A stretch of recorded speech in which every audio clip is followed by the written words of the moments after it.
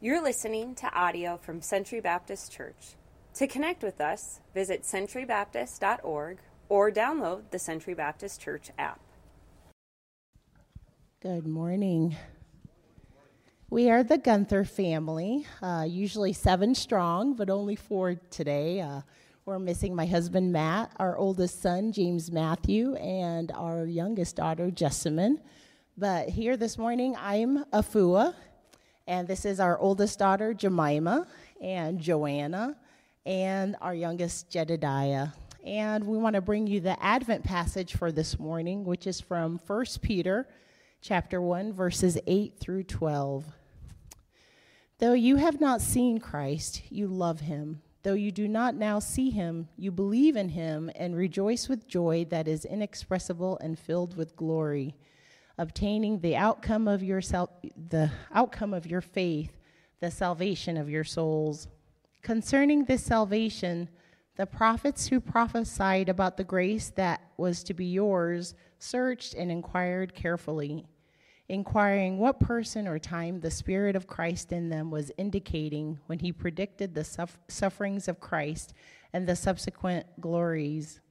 It was revealed to them that they were serving not themselves but you in the things that have now been announced to you through those who preached the good news to you by the Holy Spirit sent from heaven, things into which angels long to look. Everything from Christ's birth, his suffering, his death, and his resurrection were foretold by prophets all throughout the Old Testament. This Christmas, let us rejoice with a joy that is inexpressible and filled with glory so that everyone around us can taste the joy that Jesus offers.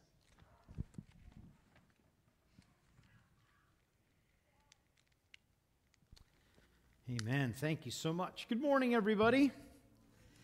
Oh, yeah, hi. Wow. That's a little bit of, I got to be honest. I'm just going to be transparent here. One of the things that I really focused in on when I was on my sabbatical was the World Cup, right? I mean, it's a huge thing. Americans, we don't really care about it that much. But I love soccer, and I have watched so many of the matches. I was waking up at 2, 3 in the morning, right, to watch Cameroon play, but the championship game is this morning. So I know that everybody was like, I got to get out of the house. I hope this storm passes. I was like, just Lord, until Monday. If you could just, I mean, I love getting together for church, but I've given you, Lord, the last month. And so, anyhow, here we are. So nobody tell me the score, which you won't, because if you really love it and watch it, you stayed home. So I want to give you a little bit of a background on something. Our theme right now that we've been talking about this Christmas season is a vintage Christmas. And it's just really kind of how do we look back at all the great things that God has done to be reminded of the incredible work that he did through Jesus here on this earth, that we could, during this Christmas season, just kind of a check of ourselves to say, you know what? The world may seem as though it's getting a little bit rough, but my God is good. And I need to be reminded of that, just that, the feeling of Christmas once again. So what we did is we asked people to kind of submit stories of their favorite Christmases, and then those that are running kind of our social media team kind of got together behind the scenes with my mom and my sister, and all of a sudden these pictures of me as a kid have been showing up on our social media. You don't recognize it because of the incredible bowl haircut that I had in this one. But this picture was I want to give you just some background. It was taken, I don't know, I think this is maybe Christmas of like 84, 85. And first of all, let me just say, if you grew up in Bismarck in the 80s, you will know that that outfit, let me just tell you, that is a shirt from Jeans West. And those are parachute pants from the county seat. Remember those 2 stores? Right? We had teenagers, that's where we shopped. Let me tell you about that shirt, by the way. That is a leather stripe that is sewn down the center of that shirt. And you can't see it, but on the elbows were leather patches because you don't want to wear your elbows out when you're breakdancing, right? So anyhow, so I thought it was pretty cool. But let me tell you, the gift that I'm opening was also pretty mind-blowing. It was called a joy board. And it plugged into this incredible entertainment system called the Atari. And what you did is, instead of a joystick, you stood on it. Mind-blowing stuff, I know. The kids with the Switches are like, what is he even talking about? But you'd stand on it, and there was like a skiing game and all that, and it was something that I wanted, and I was so excited to get it. But the thing about this picture is that smile on my face is totally fake. Because I was a rat growing up when it came to gifts. I always looked for my Christmas presents, and I almost always found them. I didn't find the joy board, though, so when my mom and dad weren't home one night, I opened it up just to see what this big box was that was under the tree, and I was so excited, but then I had to work for days to come up, what's the face I'm going to use when I open this? And my mom got the camera out because she's like, he's going to be so excited. I got to capture this on film, and she captured it, but it's fake. It's manufactured joy. That's the best that I could come up with, and I didn't go into acting, obviously, but it was manufactured joy. Today, I want to talk about real joy, where it comes from, and why we can live with it. It's not something that we have to drum up. We've been talking about this for the last number of weeks as we dig through the Psalms, as the psalmist continues to write to us, that we can sing a new song, that our souls can rejoice because we've been rescued, we've been redeemed because of what God has done. In Luke chapter 2, as the shepherds receive the information, the news from the angels that the Savior has been born, they go into the city and they find, just like the angel had said, that there he was, unto us born this day in the city of David a Savior, who's Christ the Lord. True biblical joy, not something that is manufactured by us, but as the angels said, I bring you good news that is filled with great joy. The Savior has come for you. That's where our joy comes from as believers, not something that we have to fake. It's not something that we create. Joy is a natural result. It's an exaltation of an understanding of a God that loves us, cares about us, blesses us, and rescues us. It's a delight that we have in our soul, a gladness that we feel of God's work in our lives. Do you have true joy? So the shepherds, they receive the good news of great joy. They go and they experience it. The Savior has been born. And then Luke tells us that they then walked away, they left, and they went back out into their fields, praising God and worshiping Him. Because praise is a direct result. Worship is a direct result of what it is that God has done in our lives and an understanding of that. David writes about joy in Psalm 98. This is what he writes. Let's stand together as I read this for us. Sing to the Lord a new song, for He has done marvelous things. His right hand and His holy arm have worked salvation for Him. The Lord has made known His salvation. He's revealed His righteousness in the sight of the nations. He's remembered His steadfast love and faithfulness to the house of Israel. All the ends of the earth have seen the salvation of our God. Make a joyful noise to the Lord, all the earth. Break forth into joyous songs and sing praises. Sing praises to the Lord with the lyre and the sound of melody, with trumpets and the sound of the horn. Make a joyful noise before the King, the Lord. Let the sea roar and all that fills it, the world and those who dwell in it. Let the rivers clap their hands. Let the hills sing for joy together before the Lord, for He comes to judge the earth, and He will judge the world with righteousness and the peoples with equity. Let's pray. Father, as we just kind of unpack your word, we come to you understanding that it's only through the power of your Holy Spirit that we can grasp the magnitude of your incredible word that you've given to us. So we're just asking now that you would do a work. Give us ears to hear, give me a voice to speak, and Father, give us hearts that desire deeply to follow passionately after you. In your name, amen. You can have a seat. 1 Thessalonians 5:16 says that because of Jesus, that we can be joyful always, giving thanks in whatever the circumstance is that we face. It's a whole lot easier said than done. We know that. Oftentimes, we let our circumstances really determine our emotions and how we're going to live. Bad day, no joy, right? Good day, maybe a little bit of joy in our lives. But if we're supposed to be joyful always, then obviously we've got to figure out there's got to be something deeper to all of this, beyond the issues of our day. And so how can we this Christmas have that type of a focus? Where can we find our Christmas cheer, true Christmas joy? First of all, just to break this text up into a few sections, David calls us to focus on the wonder of who God is. And not the season that we live in, but actually what God has done in our lives. Does it blow you away?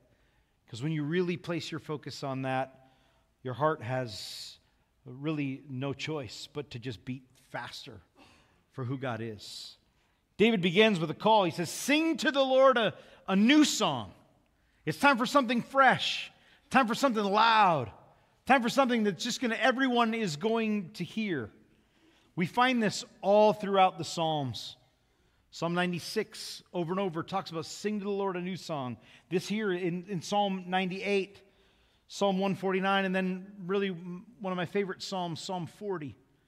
I waited patiently for the Lord. He inclined and He heard my cry. He lifted me up out of the pit and out of the miry clay. So I will sing a new song. I've been given new life. I'm refreshed and revived, and I'm tired of singing the same old song, really, in my own life that sounds more like wah, wah, than God, I love you and I praise you. If His mercies are new every morning, then so should our worship to Him be for all that He does. David says, you have so much to praise God for. Sing to the Lord a new song, for He has done marvelous things, incredible things, mind-blowing, miraculous things. Do we understand it? Do we receive it? Do we focus on that? All that God has done, or are we too busy focused on the things that other people have done to us, what's going on in the world around us, or blaming God for the not-so-wonderful things that happen in our lives? What's the song that you sing each day? Who's the song about? Right? Who's the subject of the songs of your life, the things that are on your mind, the things that your heart beats for? Thomas Merton said, sing me the songs of a generation, and I will tell you the soul of the times. Genius. I went up this week and I looked at the top 10 songs on the Billboard charts. I think half the titles I can't even say in church, right? That's the world that we're living in. But every one of them centers around, it's all about me, what you can do for me, what you did to me. That's the soul of our times, the song that we need to be singing about what you've done for me, how great you are, God. I know the story of a young man. His name was Isaac Watts. He grew up in the late 1600s and early 1700s. They were at church one Sunday as a family, and he, as a teenager, was just looking around and like just this angry look on his face. His dad's like, "Hey, we're singing, you gotta worship," and his question was, "Why?" Because nobody around here looks like they're really too happy about singing. And so he got it in his mind. He said, Dad, what needs to happen is somebody needs to write some new worship songs. Right? These songs of the 1500s and 1600s are getting old. And the dad, to his teenager, was I'm a dad, right? Typical teenager, and typical teenage dad. And he said to him, well, if you think you can do any better, go for it. And so Isaac Watts went home and he started to write down some poetry and some lyrics to different songs. And he was frustrated because he said, it seems as though, as good as the songs are, the people aren't believing them. Like their faces are just not filled with joy. And if a stranger, that was what burdened him. He said, if a stranger would walk in to our church today, why would he believe anything that we're singing about or that the preacher is talking about because nobody actually is living it out. They would most definitely question their faith. And so Isaac Watts went home, and at a really young age, he penned this song that we know is When I Survey the Wondrous Cross. And he continued on and actually wrote a hymnal in the early 1700s that where he rewrote the Psalms into just contemporary language for the people of the day that could be sung as hymns and put music to it. And you know what happened? Churches split over it. How dare he even touch the Psalms to rewrite? He's like, we have to sing it in such a way that people would actually understand it, because you're just singing words and your faces aren't changing, your hearts aren't changing. So I'm giving this out to the people to actually sing praise to God in a new and in a fresh and a vibrant way. Pastors got fired over bringing Isaac Watts' hymnal into the church. One of those hymns, he rewrote Psalm 98, and to which we just read, but Isaac Watts rewrote it as the song that we now know as Joy to the World, right? Now all of a sudden you're like, I don't know if I want to sing that, now that I know, written by a punk. But it wasn't meant to be really a Christmas song at all. It was about this incredible praise that Jesus is coming again, and he's going to do an incredible work when he does. Why do we have joy? David goes on to say, he says, sing the Lord a new song. He's done marvelous things. And the very top of the list, he says, his right hand and his holy arm have worked salvation. God has made his salvation known to us. That and that alone is why we can and should continually live with joy. I know that oftentimes we preach it. We know that Scripture says that salvation does not depend on us. Salvation is the work of God. And it's the work of the Holy Spirit in our lives, convicting us and drawing us to himself. And Jesus gave his life up for us. But yet there's always those days, right? Those bad days, or something that happens to us, or we do something foolish, and all of a sudden we start to question, well, maybe they're not saved. Maybe I'm not saved. Or maybe if I do enough good things, then maybe God will all of a sudden, then it'll move from, tears to applause for me. And we know that that's not the truth, but somehow we get sucked into that so often. Those whose lives have been changed by Christ, no matter what our circumstances are, understand that I can live with joy. I can live in the wonder that God has done the rescuing, that I didn't deserve it.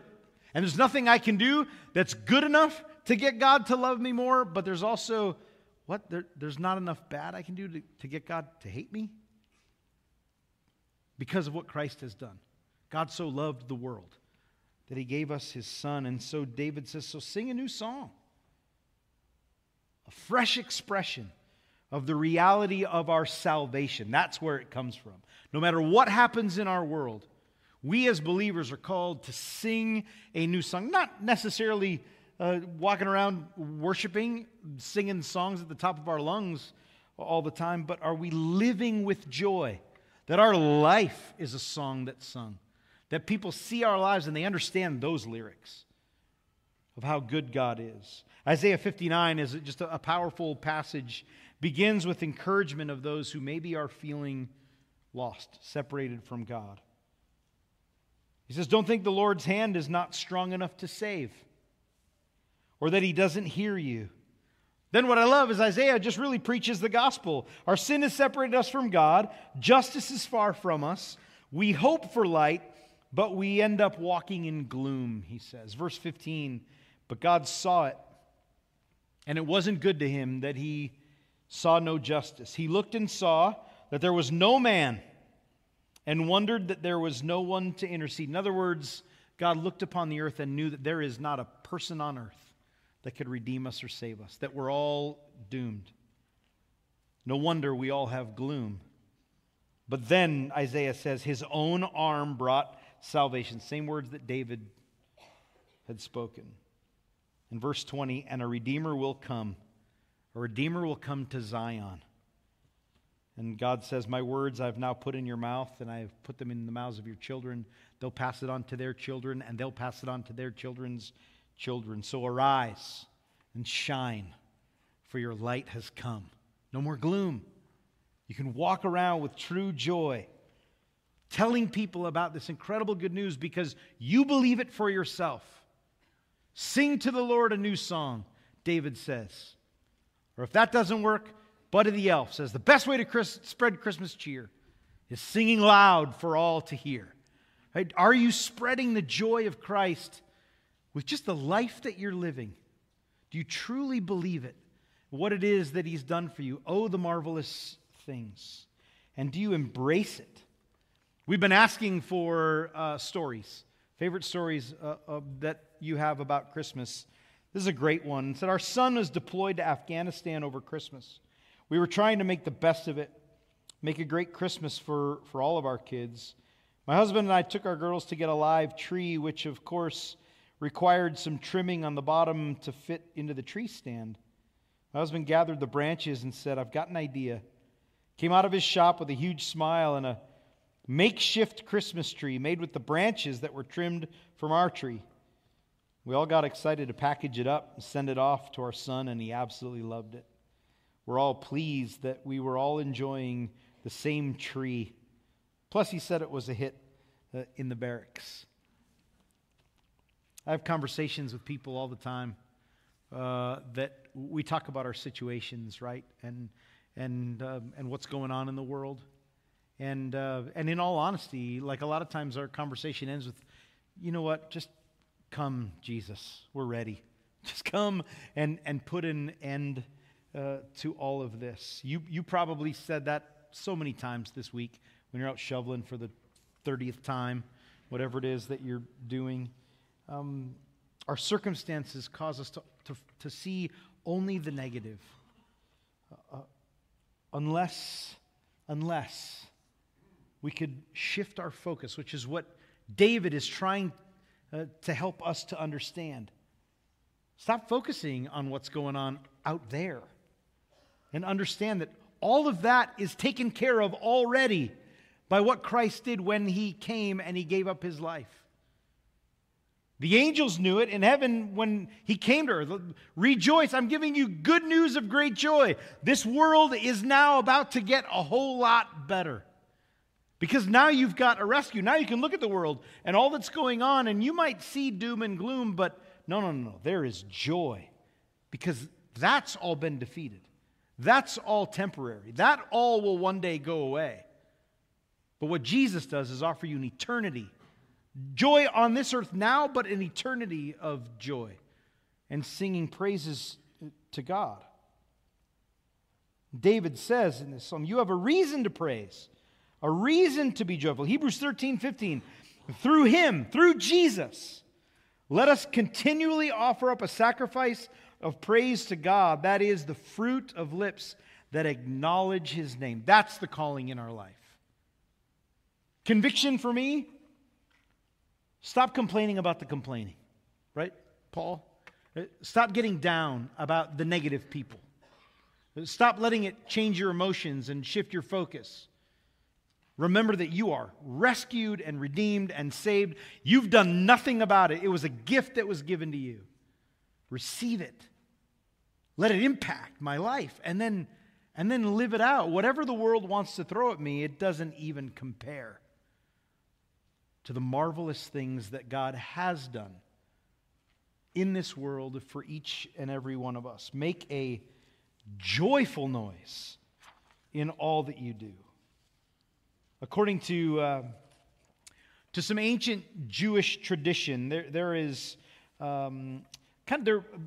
ancient rabbis wrote kind of some commentaries on the Torah, on the law, and on the Old Testament, and that came to be known as the Midrash. And so different rabbis would teach different things about it, and you would kind of align yourself with what their teachings were. And so those teachings would spread. One of them that was spread throughout Jewish tradition was that if you were to look through the Old Testament, you could really find there were 10 songs that the ancient rabbis chose that said these are the songs that every Jewish family should sing all of the time because they reflect our journey from creation, which they say Psalm 92 is song number 1. They say is a song of Adam because it's about the Sabbath and it's about rest and it's about how good God is. And then it just continues to move on. It goes from the song of creation and moves to Exodus 14 when the Egyptians were chasing the Israelites, God parted the sea.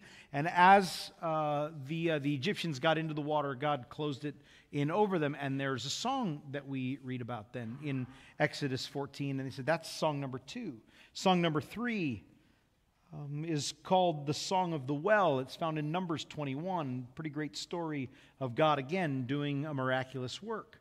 And so there's this, it goes on for all the way up to these 10 songs that we as a Jewish people and have watched God do great things and rescue us out of tough times.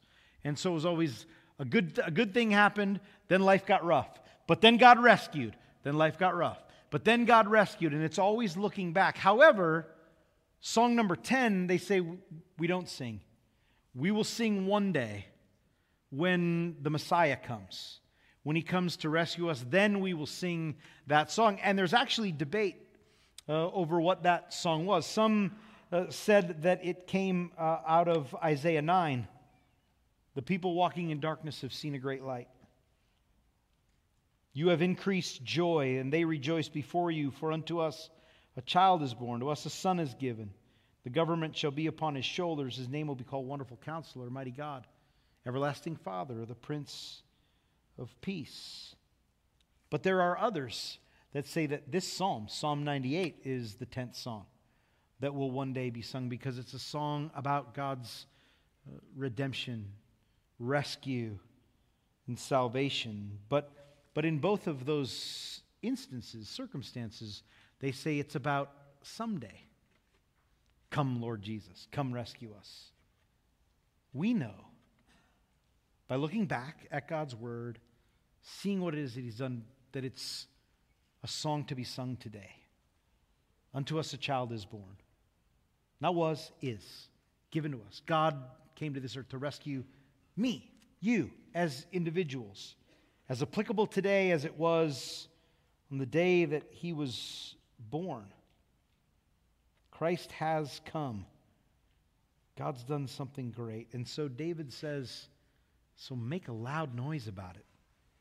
Break out the harp and the lyre. Bring out the marching band.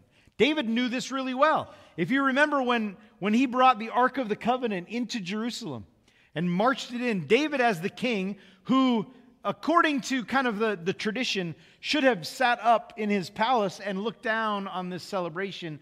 And King David got out in front of the ark and he strips naked out in the streets of Jerusalem and he just dances in front of it. He doesn't care. He's undignified, he said to his wife. I'll get even more undignified, which I don't know what that means. But there he is because he just says, God deserves this. Because David strips down because he says, look, I may be king here, but I'm not king of the universe. I'm humbled before him. And that's the call that we have on our lives. I will sing a song of praise to the Lord. Whatever it is, a fresh new song with my life to do whatever it is that I need to do to let him know how much I love him and that he is king. Revelation 3:21 tells us Jesus' words. I conquered and I sat down with my Father on his throne. He is king, deserves our praise with our lives. Don't focus on the misery of the world, but shout for joy for the one who has overcome. A few weeks ago, I took our car in. I was not in a good mood. One, it was cold out. Two, I have a garage that's too small and it's very cold. And I for some reason, I'm not much of a car, like a mechanic. I'm not great at it. I usually break something while I'm fixing something, which means I get to go buy a new tool, so I get excited about fixing stuff. But it was too cold. I wasn't going to change the oil, and so I took to get the oil change, and the store was packed. It was just people everywhere. that afternoon. It was a Saturday afternoon, and everybody's crabby. And it was taking, like, instead of a half hour, it was like an hour to an hour and a half. And I'm sitting there. I'm not talking to anybody. I just got my phone. My battery's about to die. There's nothing good about this day. And there's this one guy who's standing there. He was waiting longer than I was for his car. And he's got his bags. You know, he's waiting around. And he's just walking around talking to people. How are you today? Right? And they're coming back out like, hey, man, we're sorry. You could tell they were scared to tell him, sorry, your car's not. And he's like, not a problem. You guys are busy. You know? And what I said, first of all, was, I hate that guy. All right? But no, honestly, do you know what I thought to myself? That guy knows Jesus. Because that's the only explanation as to why he could have joy in the middle of it and pass it on to others. He was living out the Great Commission. He was being salt and light in a time when others, including myself, we just were not. Evil has been defeated. There's a king on the throne. What have we to complain about, to worry about, and to whine about?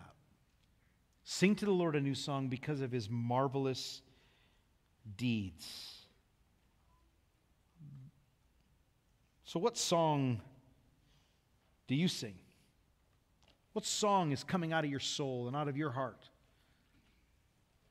We need to choose positivity. I want to get a little deeper into this and explain it a little bit more. Remember, joy is not something you can manufacture. It doesn't come just because you alter your mindset. It has to be deep within you, created, given to you. True biblical joy can't be found in anything other than Christ. Because of him and what he's done, David goes on to say, really, that all creation sings. So he says, let the sea roar and all that fills it, the world and those who dwell in it. So not just people, but even the waters that rush. Let the rivers clap their hands. Let the hills sing for joy together. It's bigger than us. All of creation sings his praise. I found this. Let me read it to you. But I found it really interesting and a lot of stuff I don't understand. But it's about bioacoustics. It's about what happens out in nature and the sounds that we don't even hear every day. But the writer says this. In the research of the field of bioacoustics, it's been revealed that every day we are surrounded by millions of ultrasonic songs that we can't hear. Did you know, for instance, he says that the electron shell of the carbon atom, which I'm already lost, I don't know what this is, produces the same harmonic scale as the Gregorian chant? Or that whale songs can travel thousands of miles underwater? Or that meadowlarks have a range of over 300 notes? Supersensitive sound instruments have even discovered that earthworms make staccato sounds when they move throughout the ground. Somebody probably got their doctorate just to study that, right? Which we're grateful for. Arnold Sommerfeld, a German physicist and pianist, observed that a single hydrogen atom, which emits 100 frequencies, is more musical than a grand piano that only can emit 88 frequencies. So science writer Lewis Thomas summed it up this way. If we had better hearing and could discern the singing of birds, the rhythmic drumming of schools of mollusks, and the distant harmonics of even flies hanging over meadows in the sun, the combined sound would lift us off of our feet. God hears every day that all of creation is singing songs to him. The question that we have to ask is, do I fit into the choir? Or am I just causing problems? Is my song harmonizing with how God created the universe? He can hear it all day long.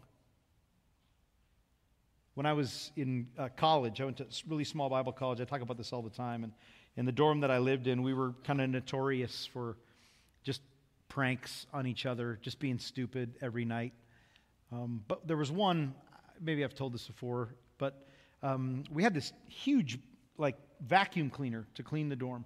It was like a big shop vac, but shot back on steroids, right? And what we discovered is that it's really funny that if we would pull like a shot vac, we'd pull the motor out, just the motor, and then somebody rigged the power switch so that it didn't work. It would just worked only by plugging it in and unplugging it. And so what we would do at night is you could easily, with a credit card, pop somebody's door open in their dorm room. And so in the middle of the night, we would pop the door open and we'd plug that vacuum in. We'd throw that big motor into the room and then we'd pull the door shut. And because I went to school in Canada, we'd put a hockey stick across the door and then tie a hanger to it so they couldn't get out. So they had to try to sleep all night with a vacuum running in their room, right? Until somebody else in the dorm couldn't handle it and went and unplugged it out of the hallway. So this happened over and over and over again until one day when the vacuum cleaner broke, and then the school bought a really nice one and charged us all for it. And so what happened next was we had this huge Christmas banquet in the gym of the school, and churches were invited, and it was a really fancy night, and different choirs from around the city came to sing. And when our choir got up, the NABC choristers, they're in the middle of a Christmas song, and still to this day, I don't know who did it, but all of a sudden, out from the side of the stage came the vacuum, plugged in, rolling out onto the front of the stage. Everybody turned around and looked at the back corner, because that's where we were all sitting. And who's not there? Because that's who's up there. But I say all that because right in the middle of a beautiful song is just a lot of noise. And I wonder the life that we live. I wonder if the life that I live, am I joining in the chorus of all of creation that sings praises for God, to God for who He is and what He's done, or am I just vacuum cleaner noise? We're called to be worshipers of God. And then just to wrap it up, we get to this last verse, verse 9, and it seems like David's like, get excited. God's done something great. This is incredible. We should be praising Him for it. And for what? What should all of creation worship and praise? Because He's coming to judge the earth. What? Okay, wait.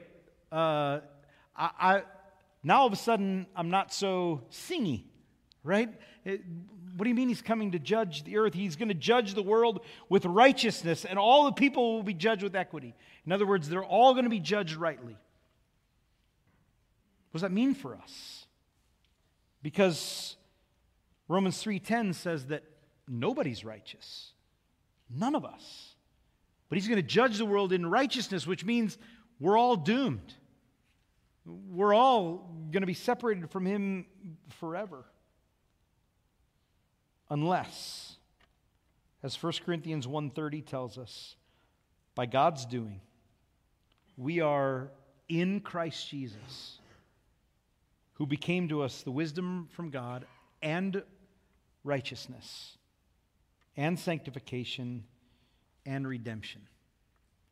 True joy comes in knowing and understanding that God is going to come and to judge this world, but His measuring rod is going to be His righteousness. It's going to be Jesus. And it's not going to be a matter of how bad were you or how good were you. Not the naughty and the nice list. He's just going to say to His Son, do you know Him? Do you know her? Do they know you? If we want to have true joy, we can't manufacture it. We accept it. We receive it. We embrace the wonder of Jesus coming to this earth, who became sin so that we would know no sin. That He would free us from it. Bring us into a right relationship with Christ. Will you choose righteousness? And will you live with great joy because of it? 2 Corinthians 5:17 says, if anybody is in Christ, he is a new creation. The old is gone and the new has come.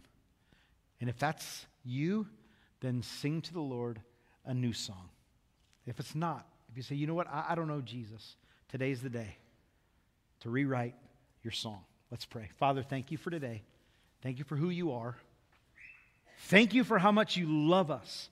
Thank you for the reminder at Christmas time that you did care enough about us to send your Son, that you did fulfill your promise, that you are continuing to do marvelous works every day, Father, just by our existence, but by each and every day as people come to know you, as you are working in each and every life.